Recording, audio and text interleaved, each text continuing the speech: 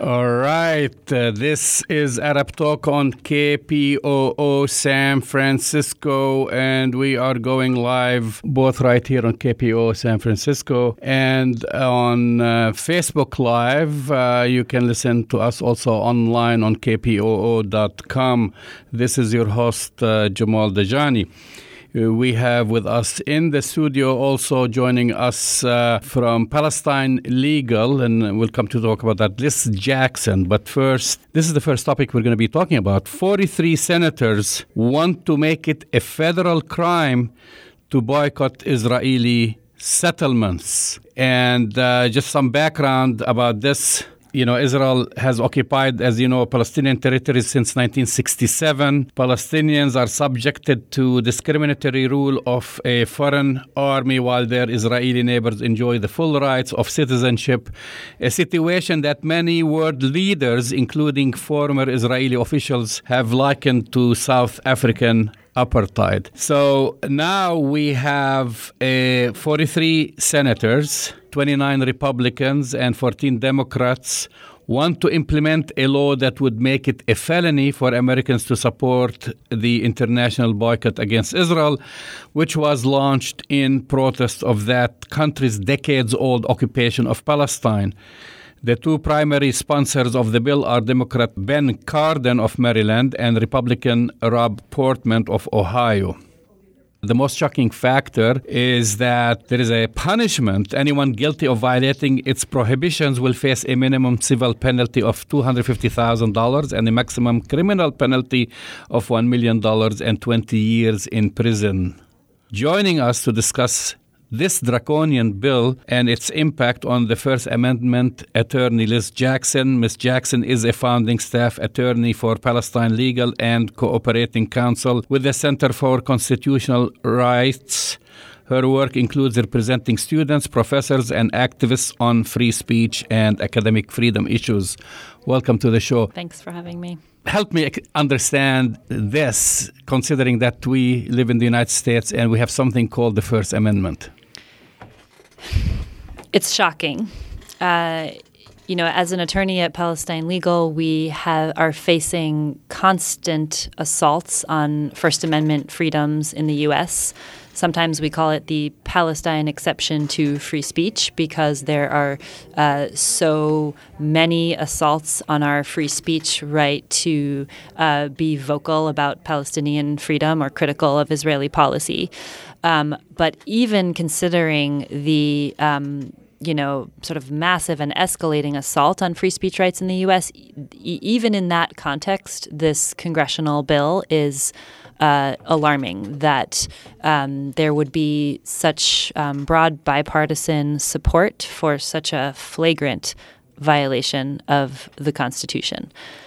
Now, to walk it back slightly, because it is such a flagrant violation of the Constitution, I want to assure the listeners that this bill, if it were to pass, cannot be enforced. And there would be a broad spectrum of legal organizations, and across the political spectrum, because there are those who do not support Palestinian rights, but do support basic American freedoms like free speech, who will oppose its enforcement if it were to pass. What would it take for it to pass? I was reading that actually, I'm trying to find the number, but something like also there is a similar bill going on in Congress with at least 200 congressmen supporting it. There have been many legislative proposals, and there are also bills on the state level that have already been enacted in at least 20 states and more at the kind of local government county level. So there's, the Israel Advocacy Lobby in the U.S. has identified legislative strategies as their best shot at crushing the boycott divestment and sanctions tactics in the U.S. So that is why there are so many legislative efforts. There's 20 state bills have been enacted into law, but many more have been proposed and many have been defeated. So what will it take? I mean, for one thing, Congress is busy. It will take, many people prioritizing this bill. It will take intensive lobbying. So while the bill has the current Senate bill has not advanced through committee, the fact that it already has so many supporters in both parties shows that AIPAC has already been hard at work securing the support. But there is an outcry. There has already been an outcry. ACLU came out strongly against the bill, and already over dozens of Democratic Congress people are reconsidering their support because it's so flagrantly unconstitutional. I mean, do they actually read these bills? Some of the senators and congressmen and congresswomen, do they actually read the content? Because exactly. I saw an interview where a representative or a member of Jewish Voice for Peace, I don't know if you saw that, questioned, I think, Senator Gillibrand from New York, and she, who is a co-sponsor with Senator Chuck Schumer, and she seemed to kind of retract her position when she was confronted with the issues around the First Amendment. Yeah, she seemed surprised, or at least willing to reevaluate. And I think that's one of the downfalls of the Israeli lobby strategy, is that they are not honest about the anti-free speech nature of their efforts. And at times when Congress people or state legislatures discover that they're being asked to support something so fundamentally anti-free speech and these anti-protest bills, they are surprised. They're taken aback because there are many progressive legislators who identify as being supportive of dissent and supportive of basic American values like the right to criticize your government or the right to use civil rights boycotts, towards social justice. And they think of themselves as supportive of social justice boycotts and supportive of basic things like the right to criticize the government. So when they discover that they're being asked to support something fundamentally anti-free speech, they're surprised, and they lose some trust in the Israeli lobby, and that is one way that this legislative strategy backfires. I mean, what do you? And we'll talk later on about what's going on locally, right here in San Francisco and San Francisco State University in particular. But why do you think there is this uptick of attack on free speech, really, for any person or entity who criticizes Israel, knowing that what they're doing is not going to pass, let's say, the Supreme Court, because it just challenges the fundamentals of our Constitution. Are the Israeli Hasbara or propaganda machine panicking? We read it as a strategy of desperation. If exposure of the brutality of Israeli policies continues, if there is active debate on U.S. campuses, in churches, in communities around the U.S. of taking a good critical look at what is happening in Palestine and the suffering in Gaza, and the way that U.S. tax dollars supports policies that are directly against our interest, and against our national security interest, et cetera.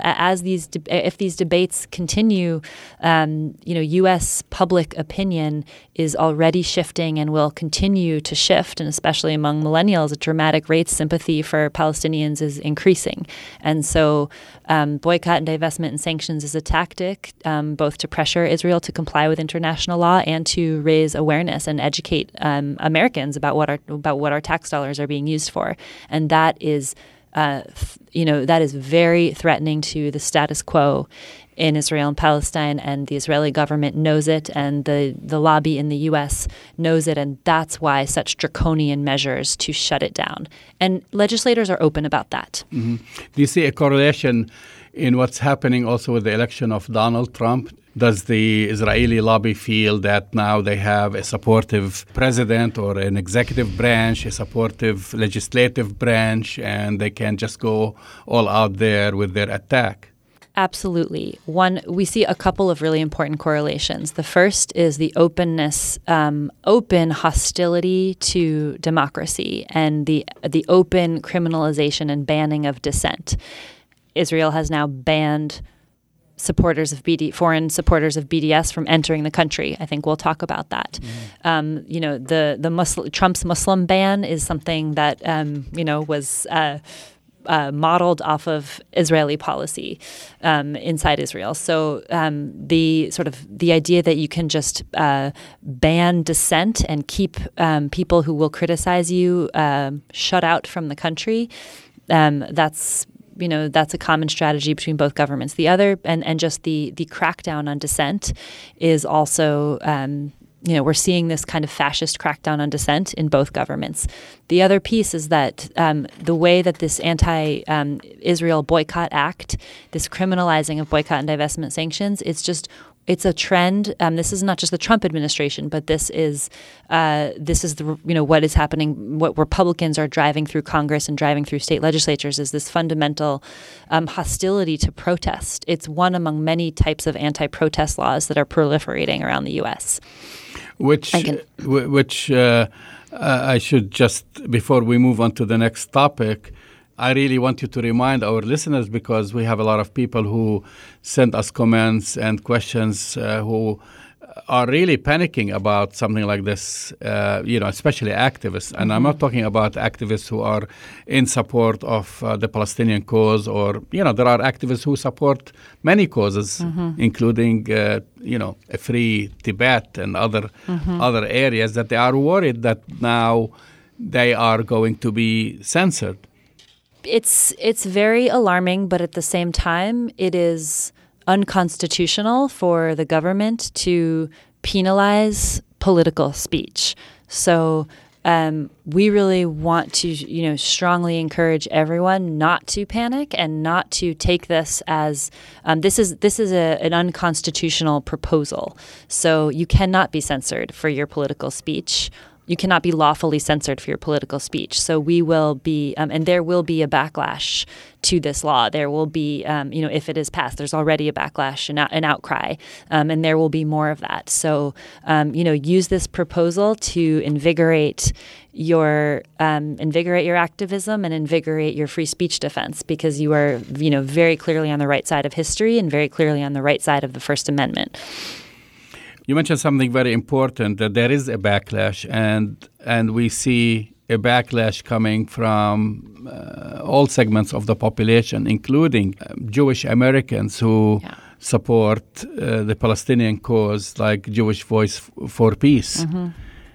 Exactly. That's what I was suggesting, is that the outrage that a proposal like this generates is actually useful for spreading the word about what is happening in Palestine and Israel, and what lawmakers are so desperate to crush. What is so dangerous about boycott, divestment, sanctions tactics that it needs to be criminalized. And that, just putting that question out there is important. What is so threatening about this? And the answer to that is, U.S. public opinion changing and affecting the status quo. So it's, in a sense, it's useful to generate the outrage that this bill provokes. You're listening to the voice of Liz Jackson. Ms. Jackson is a founding staff attorney for Palestine Legal and Cooperating Counsel with the Center for Constitutional Rights. We are going to be talking about many issues that affect your constitutional rights. We've been talking about the recent House, Senate, I think it's called the S-720, right? That's the bill that was proposed basically to penalize anyone who supports the boycott of Israeli and settlement products in the United States. We are going to move on to something that's very close to you, something that you've worked on, and something that is very local, because we think about this kind of like it's distant, it's in Washington, D.C., but right here in San Francisco, a lawsuit was filed in federal court by the right-wing Zionist organization, the Lawfare Project, against San Francisco State University, which relies on the complete conflation of anti-Jewish animus with criticism of Israel's denial of Palestinian rights, to assert that San Francisco State University violated the constitutional and civil rights of Jewish students and community members. And what we know is the true intent of the lawsuit is to ensure that advocates for Palestinian rights are punished for standing up for human rights and justice for Palestinians. I saw some write-up about this and statements coming from San Francisco State University in a way faulting the Palestinian students, but at the same time kind of denying the lawsuit. Mm-hmm.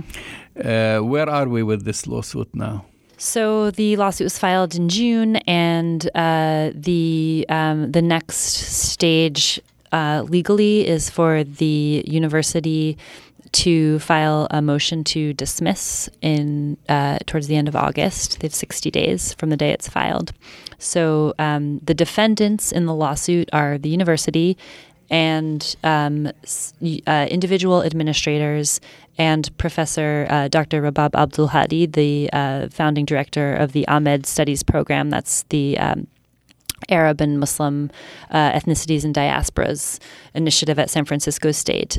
She's a Palestinian scholar who studies Palestine, and she is named in the lawsuit as a defendant, also as a way to attack her and Palestine-related scholarship. So the next step, so where we are in the lawsuit, is for Dr. Abdulhadi, other individual defendants, and the university to file their motion to dismiss, which basically is this lawsuit is meritless.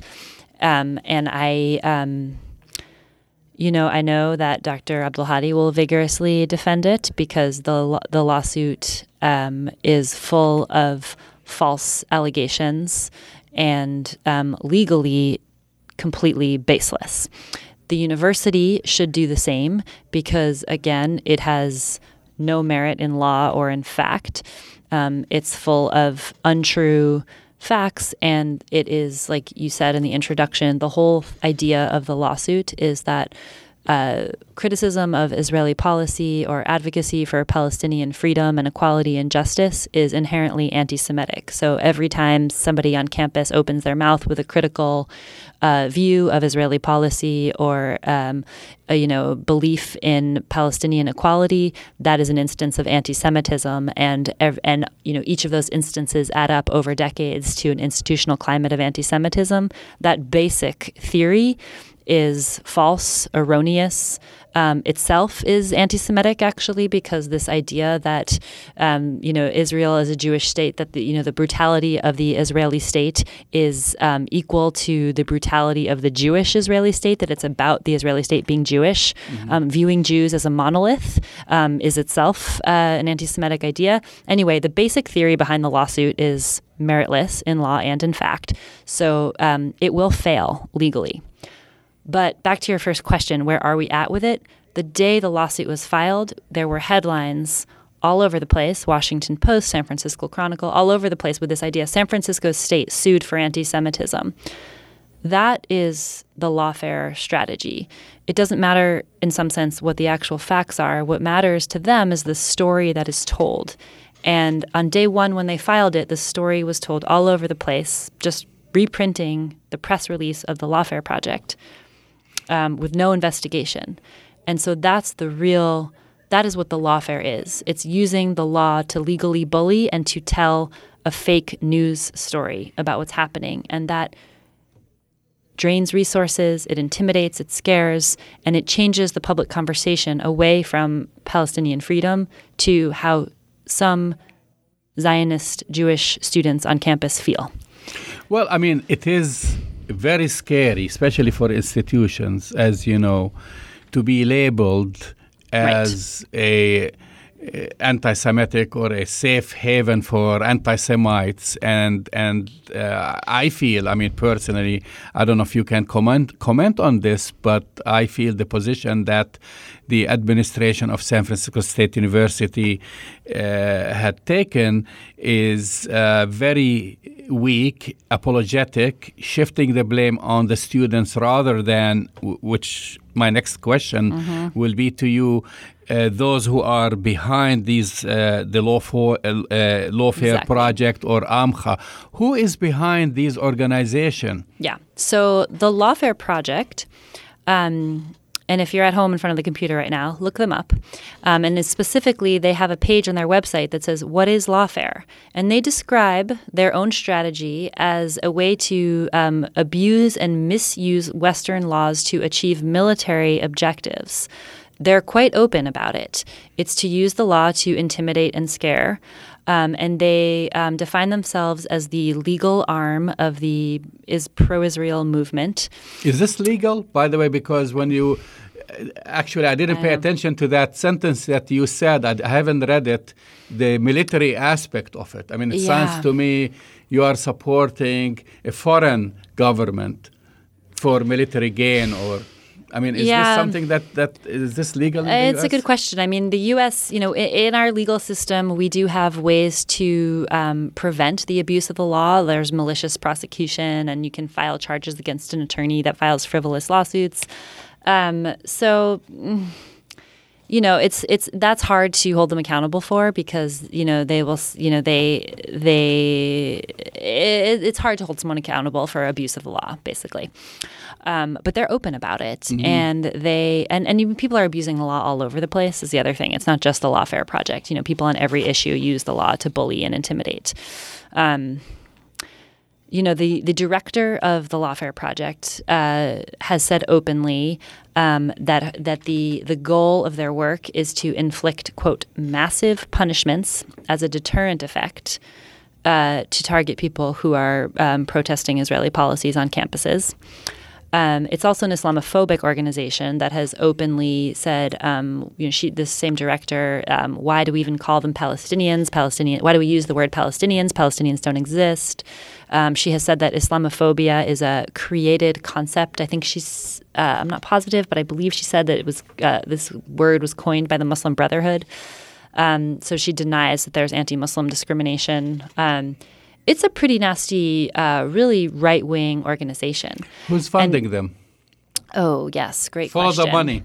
So I encourage all the listeners to look up The Business of Backlash, which is a report published by the International Jewish Anti-Zionist Network that goes into some of the funding streams. But essentially they're funded by right-wing Islamophobes. They're part of the Islamophobia network. I need to go back and look to see if the Sheldon Adelson money is going to the Lawfare Project. I'm not prepared to answer that with specific facts, but yes, it's funded by the general network of the Islamophobia funded network.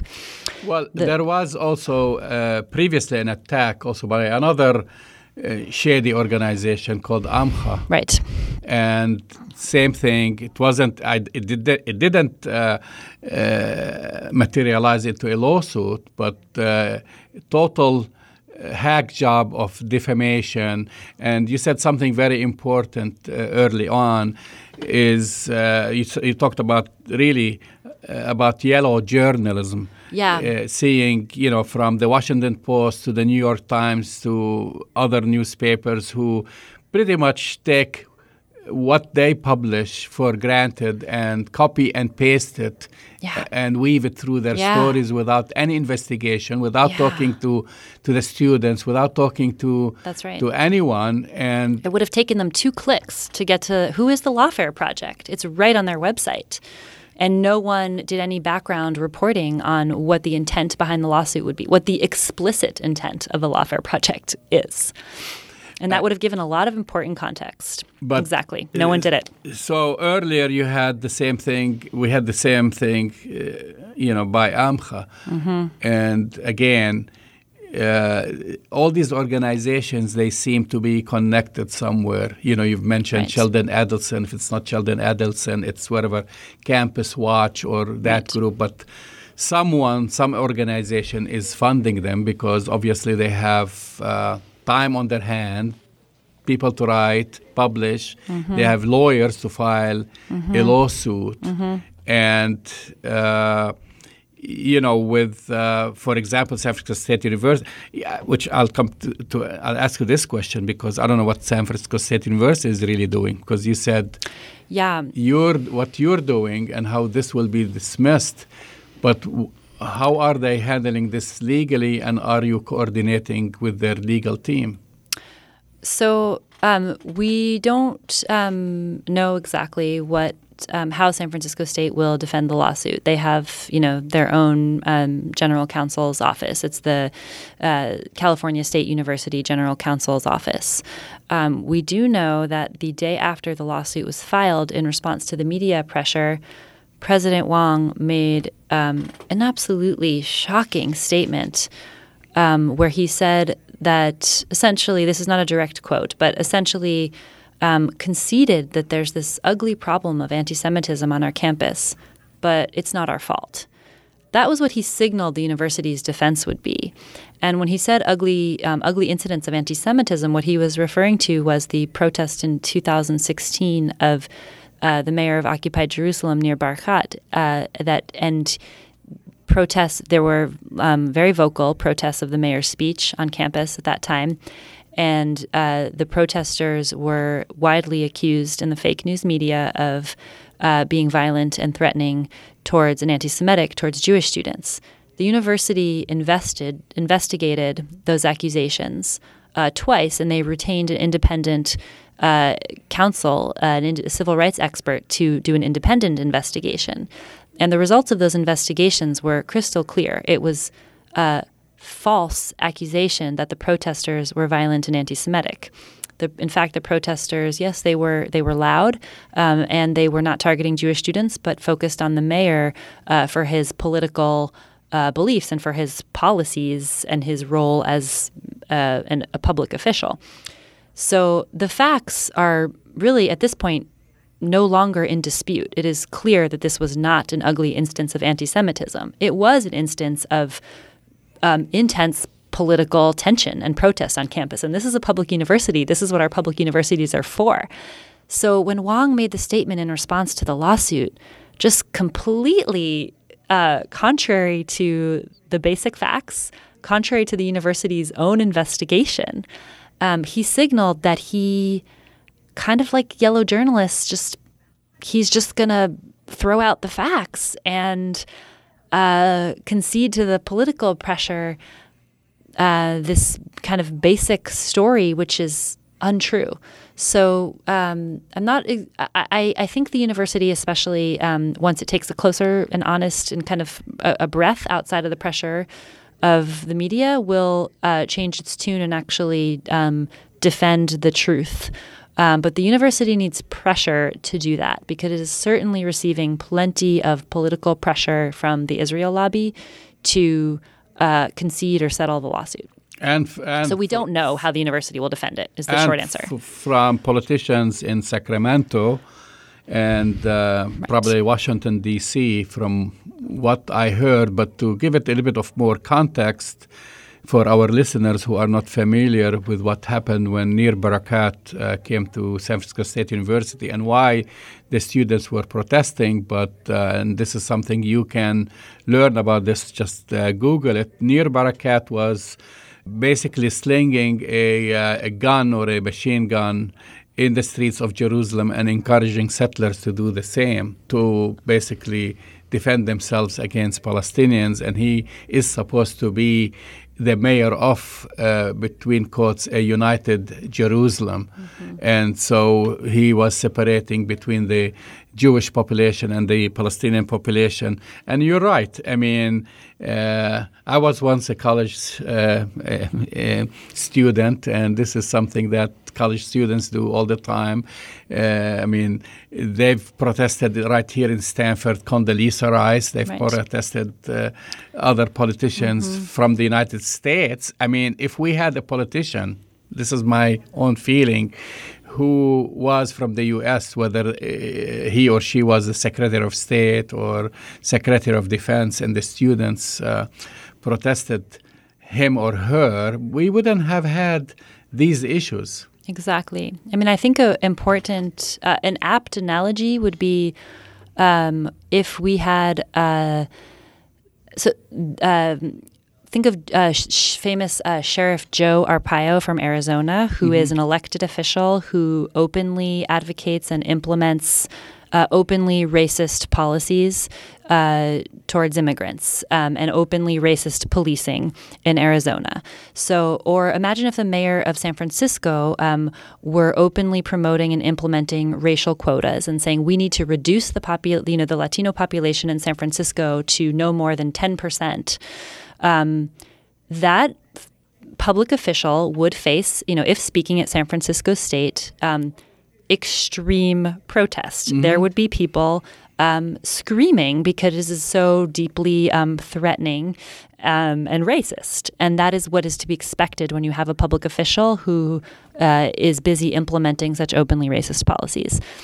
And all the other pieces, and this came out when this incident was investigated by the independent investigator, is that this is also the common practice at San Francisco State. There are a lot of vocal protests of speakers. It's part of campus politics, and it's actually part of the culture on campus. And in no other case were vocal protests investigated or punished. So it's the university then can't all of a sudden restrict vocal protests on a specific issue just because it can't be special treatment for this issue. If that's the culture of protests at the school, they need to enforce the rules evenly for everyone, no matter what the issue is. And I should add that the protest was peaceful. No one was hurt. No one was injured. Or even close to being injured. The police did not identify a credible physical threat. There was no threat. It wasn't. There was no violent threat or all the accusations of, and these are in the lawsuit as well, and they're blatantly false. There was no physical threats. There was no encroaching. One of the things the lawsuit says, which I think all is really coded anti-Muslim language, is that the protesters were adjusting their headscarves in a threatening manner. How do you do that? I'd like to know. As if they're, I don't know. We might need a demonstration. I mean, to me, that's a code of, threatening, scary Muslims are in the room and they're dangerous to you. I mean, what does that mean? I think it's an Islamophobic comment. Exactly. To say something like this. And I should also It's untrue also. Yeah, no one was adjusting any, Well, also the fact of the matter, and we are going to have, and we've had before Dr. Rabab Abdelhadi to talk about this topic, because also this mushroomed into threats of violence, whether on the internet or by email or what have you, targeting Dr. Rabab Abdelhadi personally, and targeting students. Yeah. I mean, I've spoken to students who were threatened, Muslim students who were threatened to be raped. Yeah. And none of that is being reported by the media. Yeah. The protesters of the Mayor of Jerusalem event were subjected to very scary, severe cyberbullying. They were threatened with rape, with death. They were profiled on a blacklisting website called Canary Mission, which started contacting their employers, calling them anti-Semitic terrorists, and harassing them on Twitter and inciting other users to harass them. And threaten them, again, rape and death threats. This was followed by a postering campaign by the David Horowitz Freedom Center on campus, calling them terrorists and anti-Semites and featuring a caricature picture of Dr. Rabab Abdelhadi, again, calling them all anti-Semites and terrorists. And this has severe consequences for students who are already trying to learn and study in a repressive environment. So these are students who already have trauma, already fear for their physical safety, and students who are already trying to protect themselves from surveillance by, government and private institutions that are invading their privacy and following them. So all of this is in legal language, we call this a severe disruption to their education. And we think that the university bears significant responsibility for that because it's the university's job to publicly clarify the facts. It is incorrect. It is fake news. It is untrue that these protesters are violent or motivated by animus towards Jewish students. There's no facts that support that.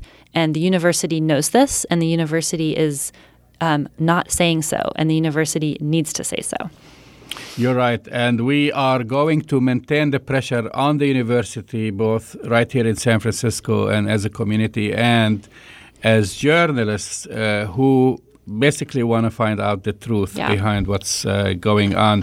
You are listening to the voice of Attorney Liz Jackson. She is a founding staff attorney for Palestine Legal and a cooperating counsel with the Center of Constitutional Rights. And we're going to stay on the same topic. We've been talking to you about all these topics that really center around freedom of speech, the First Amendment, and so forth. And again, on this whole subject of the BDS and the attack, that's happening from all different angles. And this is something very recent, happened right in Washington, D.C. 5 members of an interfaith delegation were prevented from boarding their flight to Israel because of their public criticism of the Israeli government's policies towards Palestinians. The group of Jewish, Muslim and Christian leaders were apparently singled out for their public support for Palestinian call for boycott, divestment, and sanctions, which is the BDS movement on the state of Israel. So here, this is how the story goes. Upon arrival, and it is unprecedented, I have to say, because we know that Israel deports people and holds them right at the Ben Gurion Airport in Tel Aviv. But I haven't heard of people going, and this is what happened to these activists. Upon arrival at the Lufthansa check-in counter at the Dulles International Airport, an airline employee informed the group that the Israeli government had told the airline not to let them board. The 5 people prohibited from flying are Rabbi Alyssa Wise, Jewish Voice for Peace, Deputy Director in Philadelphia, Pennsylvania, Alana Krivo-Kaufman from Brooklyn, New York, and Noah Habib from Virginia, both also of JVP, Rick Offord Chase of the Presbyterian Peace Fellowship from Rockland County, New York, and Shakil Sayed, a national board member of the American Muslims for Palestine from Los Angeles. I don't know if you know of any other cases. I have never heard of a case where the airline counter makes that decision unless they have an order right here in the U.S. from Homeland Security that you are on the blacklist. I mean, this happens to people prevented, but not from a foreign country giving orders abroad to, I guess, employees in an American airport. Right. As far as we know, this is unprecedented. I think it's a good point that you said this, this happens and has been happening for years to Palestinians and others who certain border agents view as a threat. I mean, people all the time are banned, detained, sent back, profiled, racially profiled, and this has been documented by even the U.S. State Department.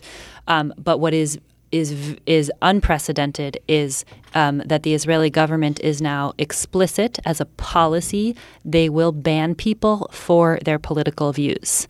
So it is an open declaration of an open anti-democratic declaration. It is an explicit policy, and they have developed a blacklist that they are now being open about of blacklisted individuals who cannot enter the country because of their views critical of Israeli state policies. I mean, this is new. Is it legal? I don't know if it's this might be international law or something like this to actually implement the policy from another country and from a carrier that is not holding the Israeli flag.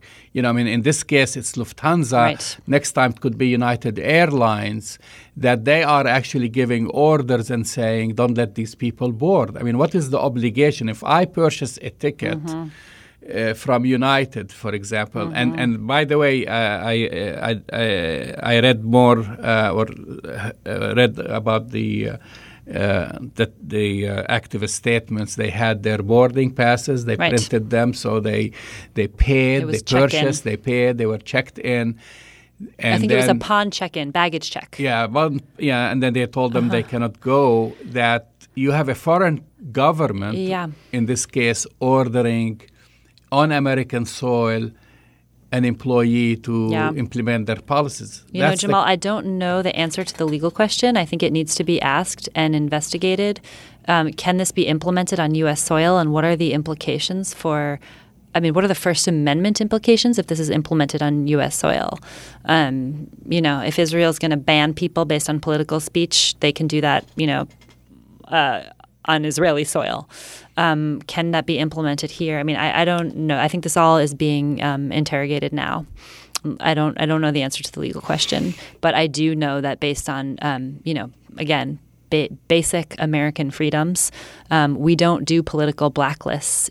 We shouldn't. We have, many times in the past. This is McCarthyist, but it is a fundamental violation of basic American freedoms to operate a blacklist based on political views. And what does this say about Israel? Because I also read an article by, I think, the Rabbi Weiss, and she wrote as a Jew how she felt as a second-class citizen and how she felt isolated and rejected. Right. And as a Jew with deep connections to Israel and Israeli society. I think Rabbi Weiss has family and grew up going to Israel. It's actually part of her Jewish experience, and she is banned. I think what it says about Israel is that the society or the government cannot survive based on, this kind of cannot survive by force alone. It is, the government itself is so deeply threatened by political dissent, it cannot permit political dissent, meaning it cannot survive as a democracy. And they're very scared of this. I think they're panicking, and they are experimenting with different measures. How far can they go? How far exactly?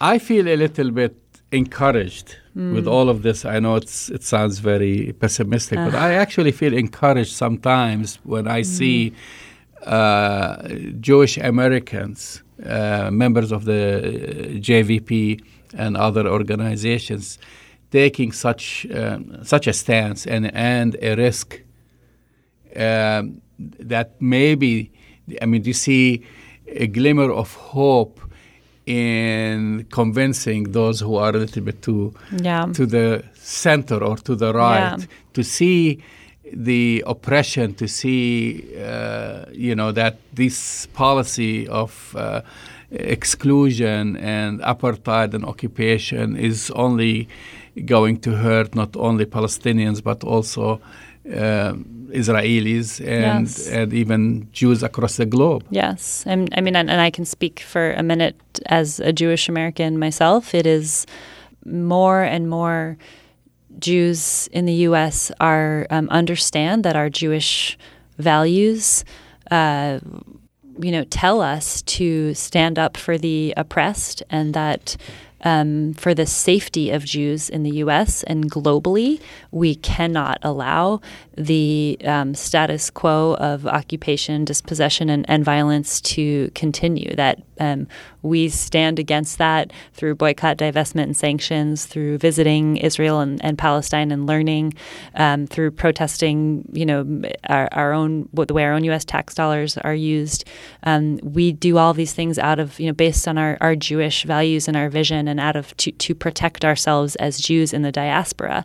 That this situation cannot continue, and that, one way to say it is, I'm not free until everyone is free. More and more Jews, and especially young Jews, see it that way. And we are deeply, deeply troubled that the Israeli brutality goes on in our name, and especially troubled that when we protest that, that is knee-jerk labeled as anti-Semitic, because it's the opposite. And this is also happening, I should add, to also activists in Israel. Recently, Miss Gold, she also was harassed, she's, I think, also a member of JVP. Ariel.